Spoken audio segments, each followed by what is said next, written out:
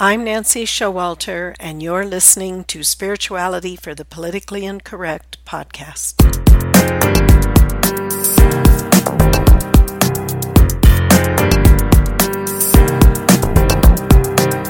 Welcome, all radical paradigm shifters and creative change makers.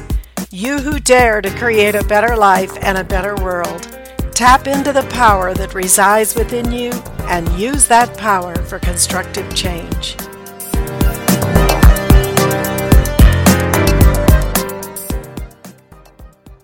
Hello, everybody, and welcome to today's episode. We have a very exciting topic that we're discussing today with Dr. Dean Shrock, author of Why Love Heals and Doctor's Orders Go Fishing.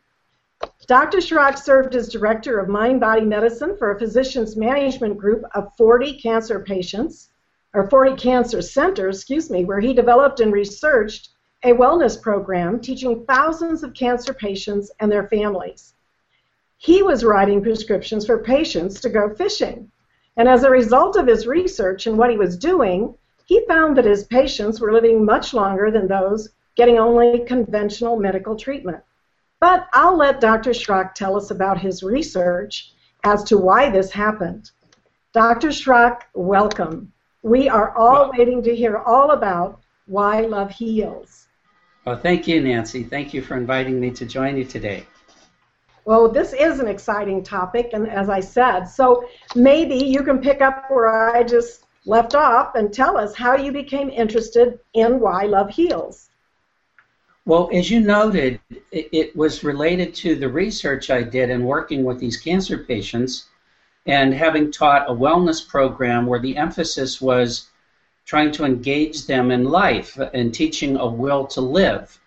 And I had the fortunate experience to train early on with Dr. Carl Simonton, who many people may know as the oncologist who encouraged people to imagine their immune systems gobbling up cancer cells as part of their treatment. And my doctoral dissertation happened to be on guided imagery. Anyhow, in working with Carl, I was very much interested in his program that was much more about teaching people about taking their lives in a direction of great joy, much more than guided imagery. That was simply a tool to help them bring more joy in their life. So when I was in the position then, hired as director of mind-body medicine to develop all psychological services for cancer patients and their families, I adopted Carl's work along with work I had done prior in a self-help program. And the huge surprise was in teaching them to create a better balance in their lives between doing for others and taking care of themselves, really looking at their own interests and needs and values, is that they found this too selfish, Nancy. They simply couldn't do it. So when, after looking back after 4 to 7 years of people who had gone through my program, we found that people simply could not do what we were asking them to do. Not that they didn't adopt some of this lifestyle, but I couldn't comfortably then conclude that it was their lifestyle or their will to live that was what was causing them to live longer. And that's when I learned and was allowed by the editors of the journal who wanted to publish my research to make a clinical comment. And what I had discovered in going around to all these cancer centers and getting feedback is that what really helped patients most, as they told me, was that I listened and I cared and I was sincere. And that really threw me. It wasn't then any specific coping skill I taught them about stress management, guided image, or whatever. It was that they felt loved and cared for, which was so similar to Dean Ornish's conclusion with heart disease. Because initially when I was concluding that love heals, love was the healing agent, why they really lived longer, as a scientist, I'm sure you can appreciate, it may sound nice, but I joke, go try to explain that to an oncologist for the most part. So that's when I was encouraged and determined, really, to investigate why love really could heal. And that led to my book, and I think some pretty good insights into why love really could heal. And wonderful. So how would you define love? Well, in a word, I would say oneness, but it'd be like I'm leaving out a whole lot of other information, how I got to that point. But certainly love would incorporate things like compassion and caring and even in the idea of harmonious action. Love is really an underlying force, a connective glue in the universe that interpenetrates and connects everything. It is a life force, energy with the qualities of harmony and order and compassion and joy and peace. So you're really not just talking about love as just an emotion that we have toward one another. That's part of it, of course. But actually, you're defining it on a much higher level. It's an energy frequency that really, like you say, holds the universe together.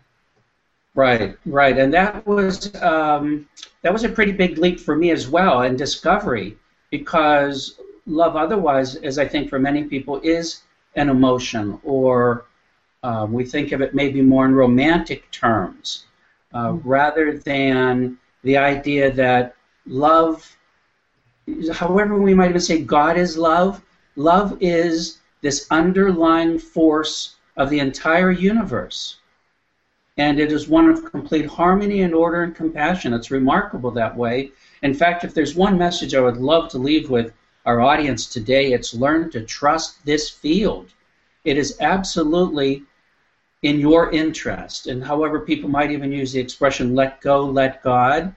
And to express faith or to surrender to something like this is a huge step for most people. I don't care how much you know or understand. Life is difficult business. I even found myself saying at one point in my career, because I got into some very difficult stuff teaching people in the recovery from strokes and chronic pain, is that life stinks. Life really is difficult. So how then can you learn to trust something that otherwise appears to be negative and anything but having your interest at heart? Well, I know that you turn to quantum physics, of course, in your scientific thrust toward finding out why love heals. So maybe you could tell us a little bit about that. Okay. In fact, I want to give a good reference beyond my book, Why Love Heals. Lynn McTaggart is a journalist and an excellent researcher in her own right. And she was very helpful for me to make quantum physics more understandable or relatable. She wrote a couple of really good books, like the first one is The Field. And what she did was investigate and interview literally hundreds of physicists looking at what quantum physics really is. And it's an understanding that, as I was proposing earlier, but I'm going to say now more in terms of an electromagnetic field. But there is an electromagnetic field that underlies and interconnects everything. And I think it goes back to the early 1900s when Dr. Max Planck, who's pretty much considered a father of quantum mechanics or quantum physics, discovered that there was this electromagnetic energy that did underlie everything and connect everything. And then they were beginning to discover some of the qualities of that field. And it was one physicist in particular who really got my attention, a Dr. David Bohm, who literally called this an energy field of love. And that really got my attention. It really threw me, actually, initially. I thought, and it was part of a joke that even Dean Ornish proposed and I did in my writing, that scientists don't talk about love. Doctors don't talk about love. It's not comfortable.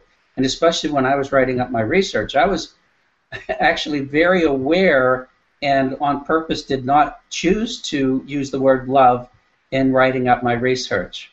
So it's interesting again for them, that is all of these early quantum physicists to talk about this remarkable quality of harmony and order and interconnection that underlies everything.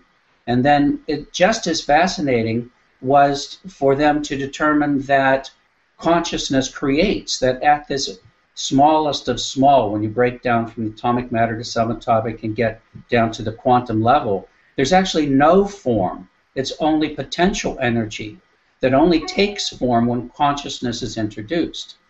And so it really got me to thinking about a lot of things. In fact, it helped me explain then why guided imagery works or why the placebo effect works. You are an extremely creative, powerful force as part of this quantum field expressing in form. You have the qualities that we would actually attribute to God, which sounds blasphemous on one level. But that's when I looked even further at that and found that literally every major philosophy and religion believes that we are one with God or one with everything. And that means then God expressing in form. We are one with God or one with this unbelievably loving, compassionate, creative force field. Amazing, isn't it? It's quite It exciting, your research. Yeah, to discover the power you have to create your life. If there's something to be grateful for, people often talk about gratitude and why it's such a positive thing. Well, the thing I'm most grateful for is this idea that I realize I can create my life. Well, and for those who do follow the Bible and other world religions, as you said, those principles are just all throughout it. I mean, Jesus said the kingdom of heaven's within you. Don't go look here and there. So, we've been given so many. We're given dominion over the earth. So we are creative beings made in the image and likeness of God. And so it is a tremendously exciting thing when science can start to corroborate or maybe undergird some of these spiritual truths that we're all so familiar with. Right. And it was one of the things that the early quantum physicists actually became very much aware and studied also some spiritual principles, trying to understand and I guess maybe I don't want to overgeneralize this, but when you really try to think about something, whether it's scientifically or just to understand it, it's not so much trying to make a point as to truly understand it. And I think that you can't help but avoid this revelation that, oh my God, there's so much more going on, and that the scientific method is a method and not necessarily the ultimate or best way to determine truth, which is then where something like meditation comes in, and understanding the right and left brain hemispheres and how they know very different realities. Well, you talk about being authentic. And is true happiness really about being authentic and doing what resonates with our essential nature that you're describing here and this quantum field? Well, I believe that. In fact, as a psychologist, I would just say this as a human being in common sense, that when you are being yourself, that's when you're going to be most at ease, when you're not worried about being judged or criticized. You can just be yourself, be authentic, whatever that is.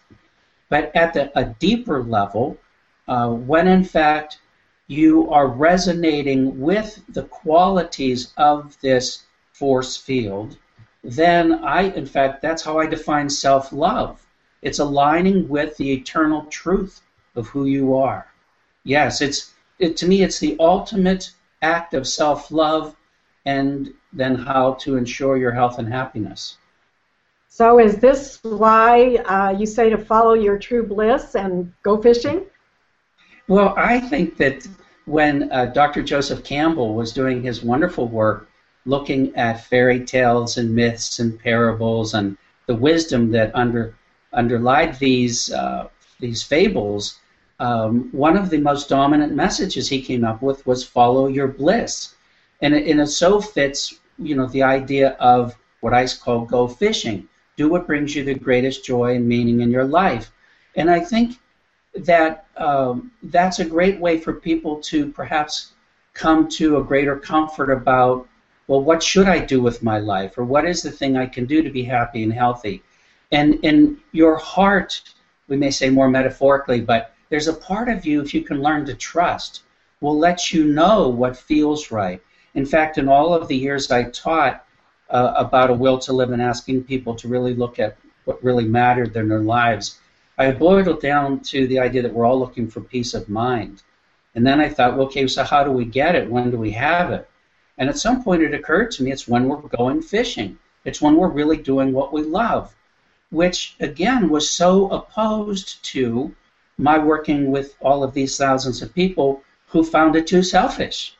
So it was fascinating to me that the thing we want most, peace of mind, we're most likely to get when we're really doing what we love, and yet we've been so deeply conditioned to believe that that's selfish and inappropriate. That is truly amazing, and it really, I think, reveals at the core of how we really need to learn who we really are and that power that does reside within us, and how to come into alignment with that.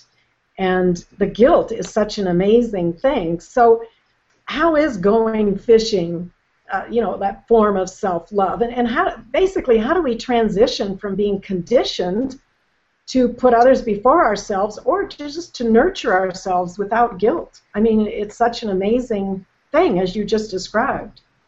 Yeah, and I have to answer, not easily, honestly, Nancy. It's the conditioning is so strong that even if you have the awareness that you have the power to create your life, the conditioning that comes from childhood and a sense of I'm only feeling good when I'm pleasing others. However we learn we're not good enough and always trying to measure up and always trying to fit in. So I say that the reason why we find it so difficult to be unique and really be ourselves is because we've learned to think of love as conformity, as conforming to our families of origin and their beliefs and our communities and cultures. And that is so difficult to break free from. The blessing seems to be as we get older, and I say wiser, we can get into this kind of crone stage where I think we're more free to really reflect on our lives and open to a greater understanding of who we are. And that's the real value of meditation, is if people could really understand that they can learn to access this greater truth and wisdom. And it actually is a way then to transform these early conditioned beliefs around however we understand ourselves through our acculturation or through our physical senses.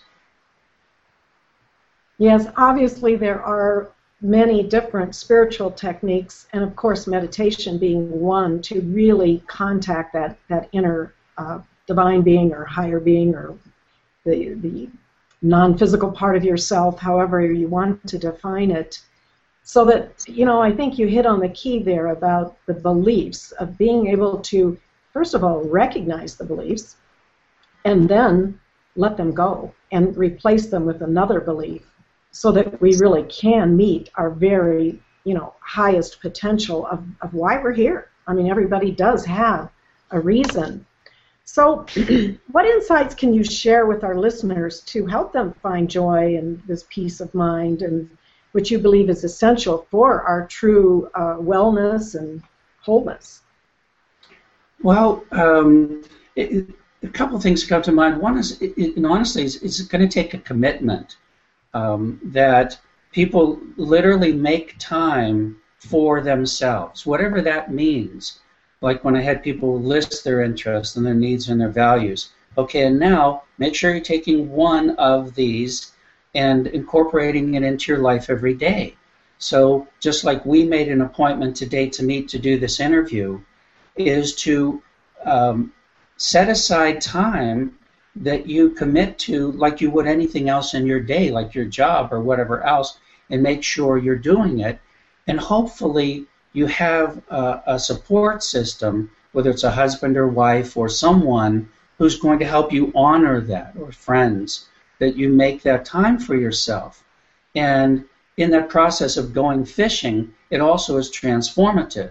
You are allowing this life force, harmonious energy to now penetrate the resistance that has been formed through believing, no, I'm only okay if I look and act a certain way, versus, as far as I'm determined, this is all made up. Everything that we believe. If you know anything about anthropology, you know that what has been true today was absolutely not true back then, and so forth. Honest to goodness, when we understand that consciousness creates, I really believe this, Nancy. It's absolutely all made up. So who's to say I think the crazy thing is for someone to suggest they really have this all figured out. Well, I think you bring up, the go fishing metaphor, to me also says, or what I've found too, is going out into nature.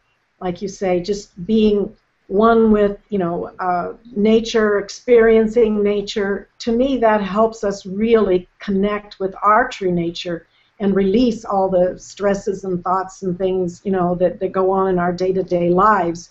And so many people, I find, don't do that because they're just too busy going to work, doing this, doing that, and don't take that time. I mean, whether it's with yourself or with your family or whatever, but it is a great healing force to give us greater insight and feel that inspiration that can come to us when we relax and we attune with nature. And I find that so valuable. Did that come up in your research at all? It did, Nancy, and I believe strongly what you just said. As far as I can determine, nature is the purest form of love. Remember, everything comes from this quantum field or something much deeper, but whatever creates this field of harmony and order. And when we are, in fact, let me digress and maybe use an example that might help make this make sense. At some point in our education, we had this demonstrated where we would have a piece of cardboard, and underneath this cardboard would be a magnet. And then we're going to sprinkle iron filings on top of the cardboard.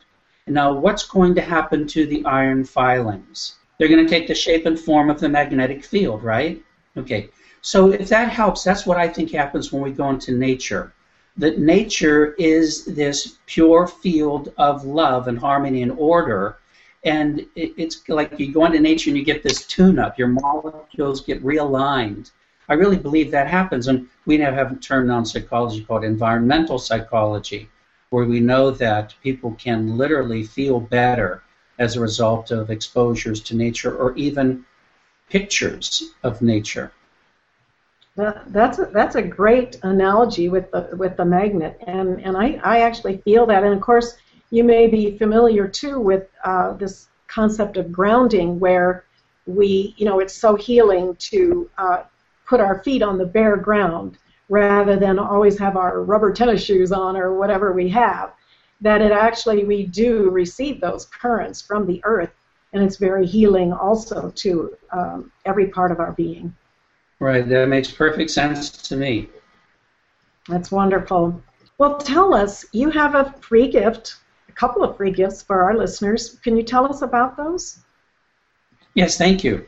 If people would go to my website, which they can see on the screen, www.deanshrock.com, they can get a 6-part e-course on Why Love Heals, and also a free guided imagery download titled Why Love Heals, a guided imagery exercise to experience Why Love Heals, and I'm very glad to share that.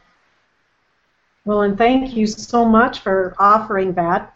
I think that would be so beneficial, and I just love your research, and I love all that has come forth from it, because it's so easy, as you say, how do you talk to an oncologist about love? It's so easy to say, oh yes, love, that's some fairy-airy new age thing, but in reality it is undergirded by our science, and I do know that not all scientists even recognize quantum physics, which is quite amazing when you think about changing a paradigm or changing our beliefs. So it's been a very exciting talk with you, Dr. Shrock, and we're so happy that you're with us here today.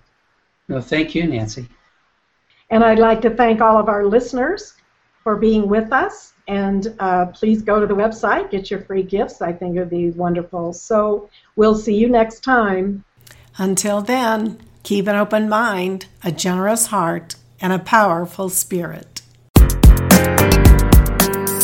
Thank you for being with me today, and if you enjoyed this episode, please subscribe, download, and comment. I'd love to hear from you, and your support is much appreciated.